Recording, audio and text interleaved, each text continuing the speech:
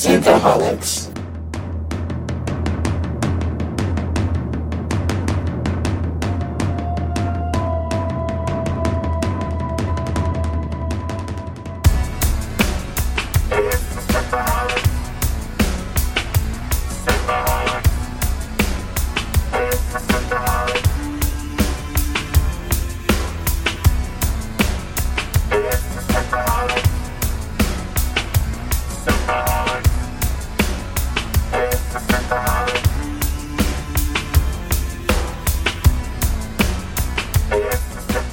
Welcome to Synthaholics. Thank you so much for downloading this episode. Today we have myself, Aaron O'Brien, and David Duncan. Hey, Ringworms! Dave, we are now in chapter 28 and going to go to chapter 29. And we get to catch up with Gurney Halleck. Gurney! We missed the old crinkly bastard.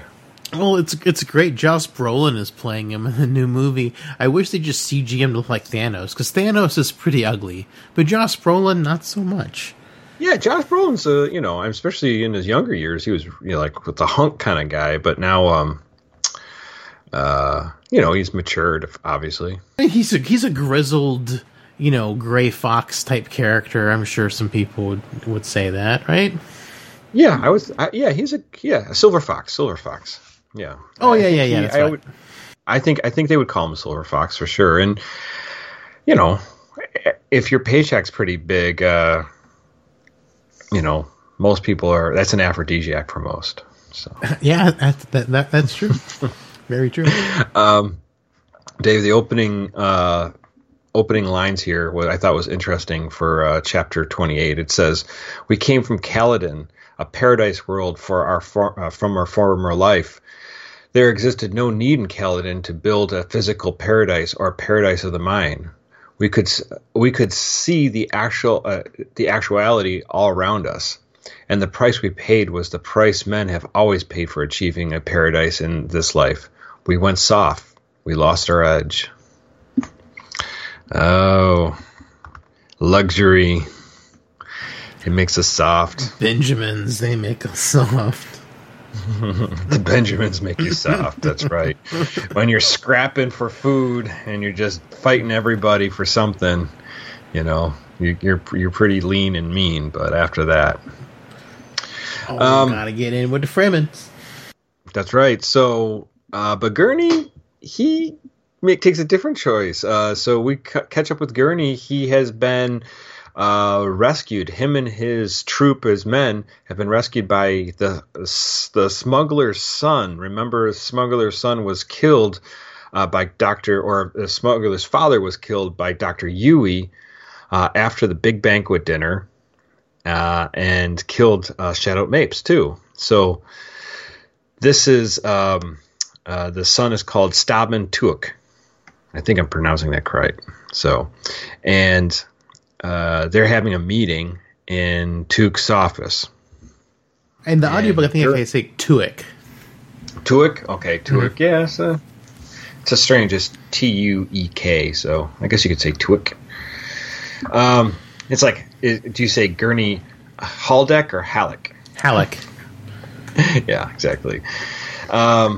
Anyway, so they're talking in his office, and they basically Gurney says basically, like, I have a settled score with the Harkonnens, especially Rabban. Rabban gave him the scar on his cheek, apparently, or on his jawline there.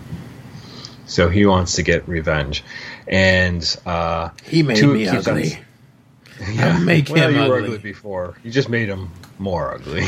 I'm gonna cut up his little green thong thing too. It's ugly. Well, that's Faye, not Rabban's the beast. Oh, Rabban, so. I'm sure has one too. It's just even more beastly. Sure you just don't want to see what's underneath that. Oh my God! It's like a Klingon. There's like two dicks. Yeah. Yeah. So, but the smuggler is like, the smuggler wants. Gurney's like, don't you want to have revenge for them killing your father? And the smuggler's like, yeah, I do, but I also have a business to run, and I want to survive. So I have things to do here. So I am going to get my revenge. This is not going to be at this very moment. And Gurney's ready just to run out the door and get revenge against Raban. And he's like, it just doesn't make any sense. Like, just settle down. Yeah. It reminds me of the Dune redub thing I sent you, where like Gurney doesn't say anything. He just like charges and goes, grrr. That's right, exactly. That's very much in character of how Gurney is portrayed here, and it was in the redub, which is just a joke. Well, the other thing is that Gurney still is under the impression that Jessica was the traitor. Man, him and Thufir, they just blame it on the woman, huh? But then the smuggler tells Gurney, says, well, I've been hearing from rumors that Thufir is now working for the Harkonnens. So he probably is the traitor. Uh-oh. And then, and Gurney's like, you think he's the traitor? And the smuggler goes, this is academic. He says, we think the witch is dead. At least the Harkonnens believe it. So, and then he gives the idea that they went into the sandstorm and there's probably nothing left of them, which obviously is incorrect, which we'll find out even more by next chapter.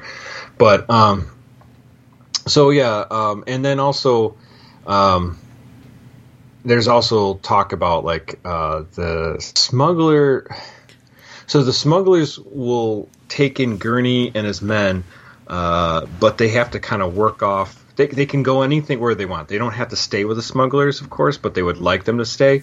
But if they're going to take them in and get them off planet, like if some of the guys want to go back to Kaladin, they have to work their position off so they can make the transit through the guild.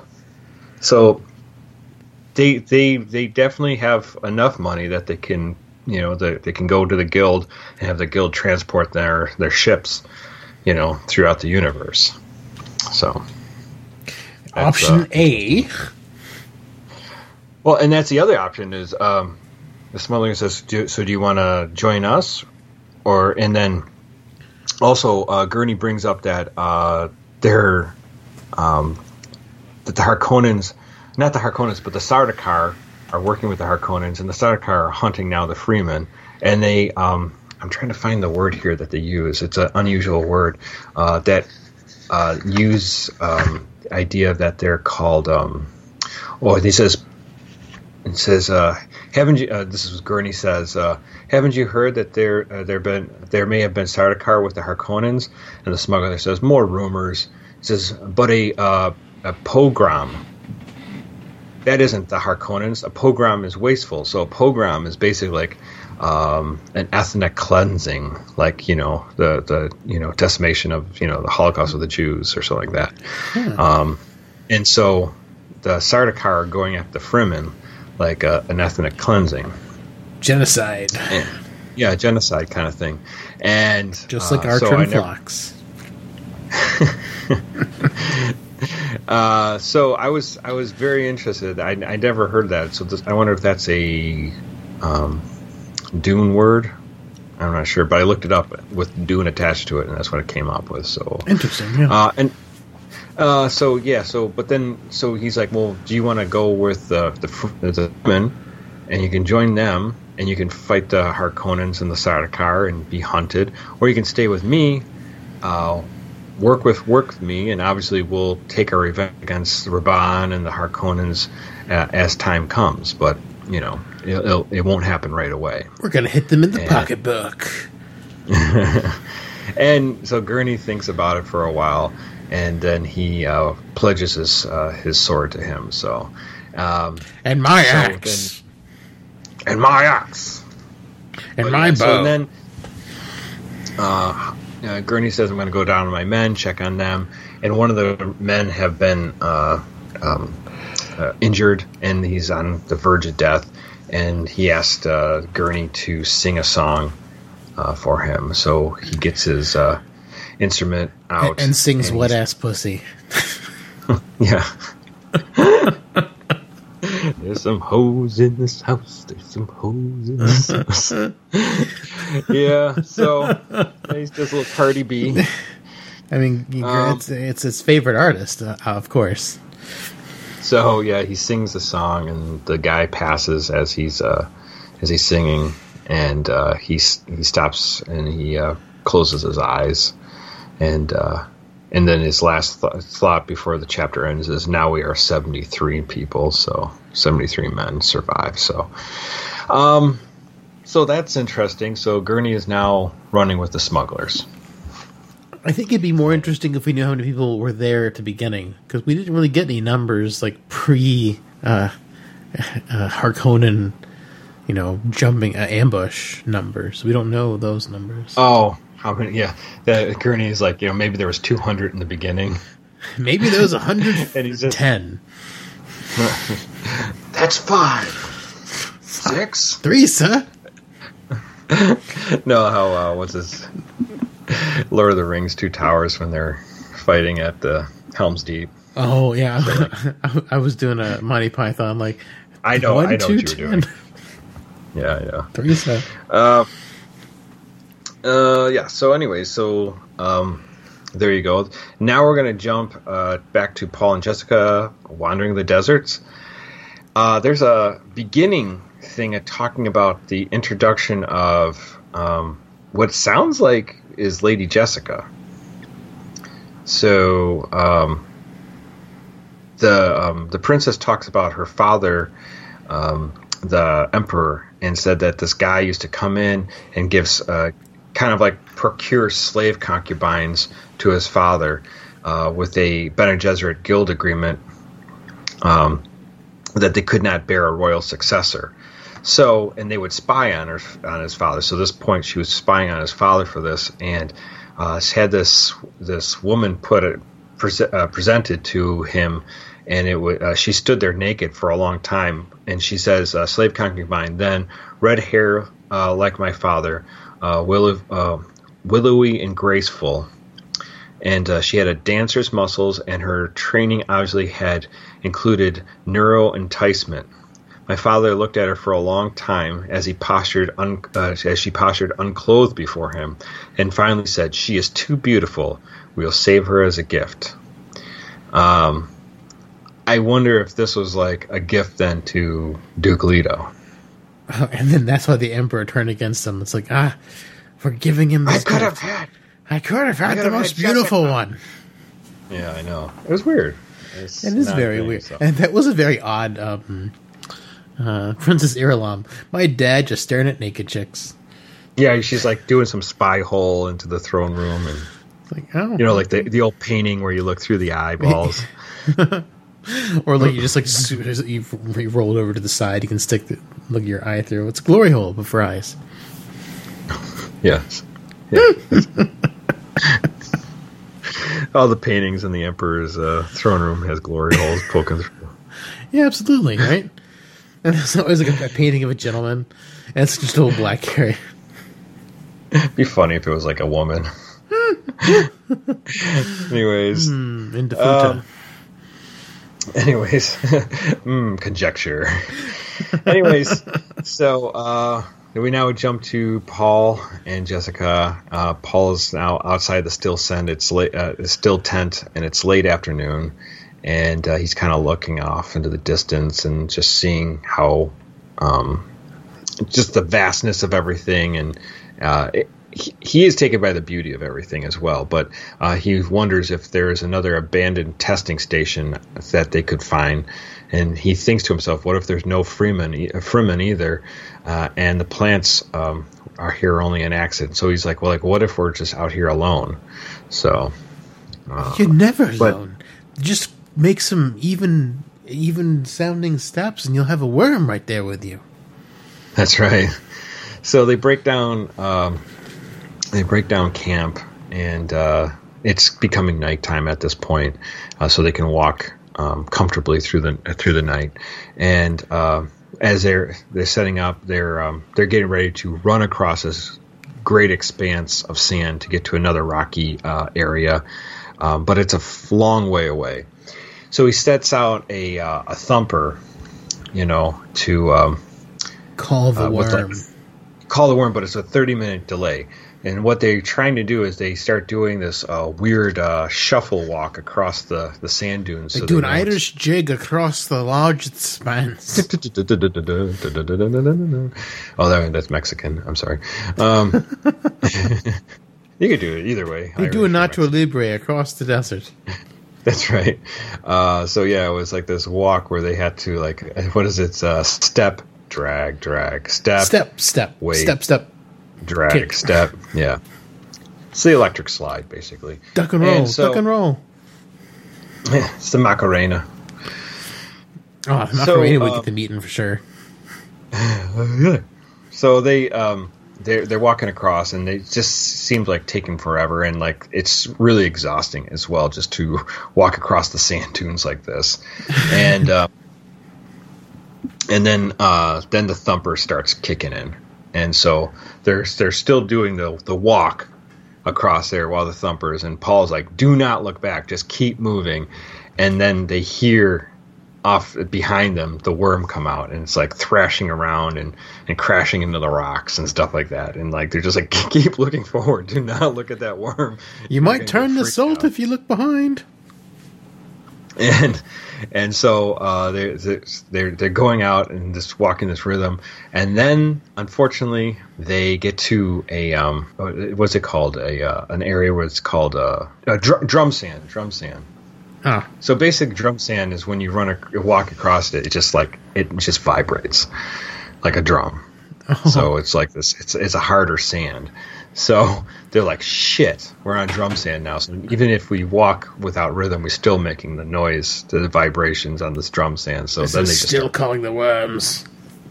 Yeah. So they just start running. They're just taking off to the rock formation because now like the wind. They're screwed. And so they start going across to get to the rocks. So when they get to the rocky area, he's noticing. Paul notices that these like poles that are set up, and Jessica doesn't see him right then, but he's seeing there's been evidence that obviously. The Fremen have been out there, and then the ski slopes already. Yeah. So they're climbing.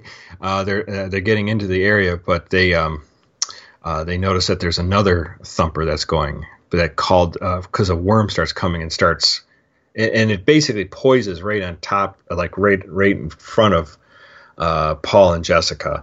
And like it's going to attack, and it starts, trying to go after him. Paul feels exhilarated by it, and Jessica uses all her Bene Gesserit training not to literally freak out.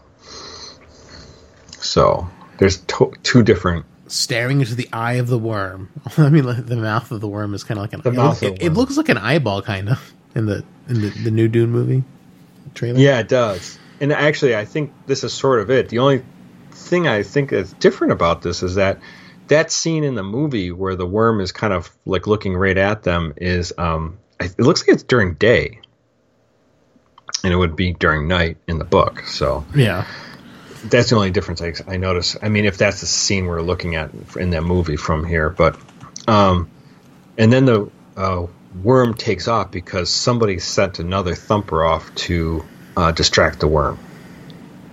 And so Paul and Jessica take off more into the rock formations, and they find that these rock areas have these carved steps. So no sign of intelligent life here. Oh well. More evidence that they're completely alone in the world. Fremen. And then they find themselves in this garden, and there's these like greenery of some sorts, like plant life that's in there, and they even see like little mice jumping through in this garden, and even a bird takes off. So they see all these things. So, and it's then suspicious. From behind, they hear a voice, and it says, "What does it say? Most intruders here regret finding the Fremen," and then they're about to. Paul gets actually pretty scared by this, but Jessica kind of feels like they just want our water of our flesh. So they're just like, they don't care about us. They're there just to take our water. So basically kill us and then take our water. So, they're going to put us through a meat grinder. Yeah. And so it says you hear a voice call out from the base in the rim. It says, "Make it quick, Still. Get their water and let's be on our way. We have little enough time before dawn." And I'm assuming this is Stilgar, because why would they call him Still? So, he's wearing a still suit. That's right. And then, but Paul can't see the future at this point, so there's something muddling his future view. And that's how the chapter ends. That they just meet up with the Fremen. So, and that's where we're at. So, oh, no. Paul and Jessica made their way successfully to the Fremen. It looks like by now, and Gurney has hooked up with a bunch of smugglers to do some spice running with Han Solo. Yeah, they got to work on that Kessel Run. That's right. Any thoughts on these two chapters, Dave? Oh, it was good. It's good to see Gurney still alive and kicking and counting his men. Singing songs? And singing songs. You know, you got to sing something that Cardi B. Got to send your men off to the afterlife in style. Mm-hmm. Right. And then, Paul and Jessica dancing across the desert trying to avoid some worms unsuccessfully. And then they meet up with Stilgar. Yay, Stilgar! And then that's we get to find out what happens with them next time. Kind of transitionary chapters, more like some of the early chapters in Dune, and not a whole lot happened. Just kind of letting you know where these people are, where the pieces are falling. Right? Yeah, it's kind of like setup chapters for what's happening next, because a whole bunch of stuff happens next with Paul and Jessica and Stilgar and. It gets a lot more stuff starts happening next time. And then, Fade also has his, gladiatory stuff he does. Man, it's just... they like getting him naked. Certainly, dude, right? Yeah. What were your thoughts on these chapters? Interesting on Paul, how he gets exhilarated by the worm. Also, he uses this... He seems to be leaning on his sense that he can see the future, and that point when he first meets the Fremen in that garden area, he's like, I can't see what's going to happen next. So he's just had this ability for 2 days, and it's like, I'm never gonna think about anything else other than using my ability. Right. And then I was like, crap, yeah. I can't use my ability now. It's very strange how it's interesting how reliant he's become on it so quickly. Very quickly. Well, I mean, if it works, it works, right? Until it doesn't. Until it doesn't. And then he gets scared. Who are you? What are you doing? Here's the mind killer. Yeah. I think that's one of the things that does strike me a lot in the last couple of chapters is how often it's, we're in Paul's head and he keeps on saying how he's scared. I'm like, where's your Bene Gesserit litany? Yeah, I know exactly. Well, as Jessica said, 2 or 3 chapters ago, that you still have to work on your Bene Gesserit training, so you're not quite there yet. So you're not a Jedi yet. Yeah, Gurney's, obviously Gurney's ready for revenge, especially against Raban, and interesting them taking up with the smugglers. You wonder how the smuggler will use. Gurney and the Atreides soldiers to his benefit. So yeah, I mean it's nice little payoff what happened earlier, because Duke Leto really early on was like, yeah, we should make friends with the smugglers, and then we haven't heard about the smugglers since. Now we're almost halfway through the book, and we're finally getting some details on what's going on with the smugglers, and that they might actually be players in this instead of just passing dialogue from earlier. Right, exactly. So it's nice to see that kind of come back up and have some, hopefully some context, or in some, not context, but meaning, because we've got Gurney with them. And Gurney, the very violent musician. The violent musician. Yes. He's like the Marilyn Manson. Not that Marilyn Manson was ever really violent. Just gave the feeling that violence could happen. Brave Paul Atreides ran away, bravely ran away. When danger reared its ugly head, he bravely ran with his mom. So yeah, in the next couple chapters, we're going to get Paul and Stilgar and the Fremen kind of like, getting themselves worked out. And, getting to know each other. Getting to know you. Getting to know all about you. Getting to like you. Getting to kill you. Or at least one of them. All right, well, guys, so next week, tune in to some more Atreides fun with the Fremen. Atreides make friends with the Fremen.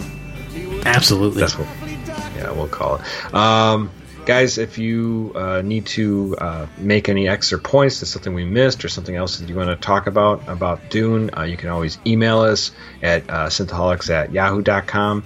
You can hit us up on our Facebook group, Facebook.com/groups/synthaholics. You can comment there. You can go to our Twitter. Our Twitter is Synthaholic Duo, so you can hit us up and say, hi, and anything else that you want to bring up. And if the show is something you want to support, please go to our Patreon, patreon.com/Synthaholics, and you can support us there. All right, Dave, until next week, we will be talking Dune. Let the spice flow into that wet-ass pussy. Oh, jeez. All right, let the spice flow, guys. Well, McCoy, my boy, come mix me a drink. Before the night's over, I'll puke in the sink, and we'll cry till we laugh, and we'll both shit our pants. You're the best drinking friend I ever had. Oh, God. You brought it up today. You sent me the video of Gilbert Godfrey, reading the lyrics to Wet Ass Pussy, so that's been on my mind. There's another video of him reading 50 Shades of Grey. That's gotta be great. You gotta look at that. That's funny because they're doing him reading it like in a recording studio, but then like it's like a commercial for 50 Shades of Grey, and it's and they show these ladies like listening to it as they're doing like their workouts or whatever, and they're just like they're all like, you can tell they're sort of getting turned on, but it's so hilarious the way he's reading it because there's like so like grating just how he talks. I love Gil. He should totally be the voice of the Cerritos computer. I mean, what do you want? What do you want? I didn't hear that. No. Please try that again. Computer's upset that I was trying to talk to like Gilbert Godfrey. All right, we're recording. It's a sandy world after all. It's a sandy world after all. There's wormies coming to kill you. It's a small, small, small, small ringworm. It's a fungal infection, people. Oh no. Got ringworms around the rectum. Oh, God.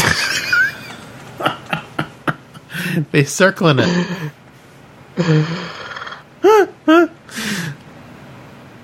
It's like sitting on the donut.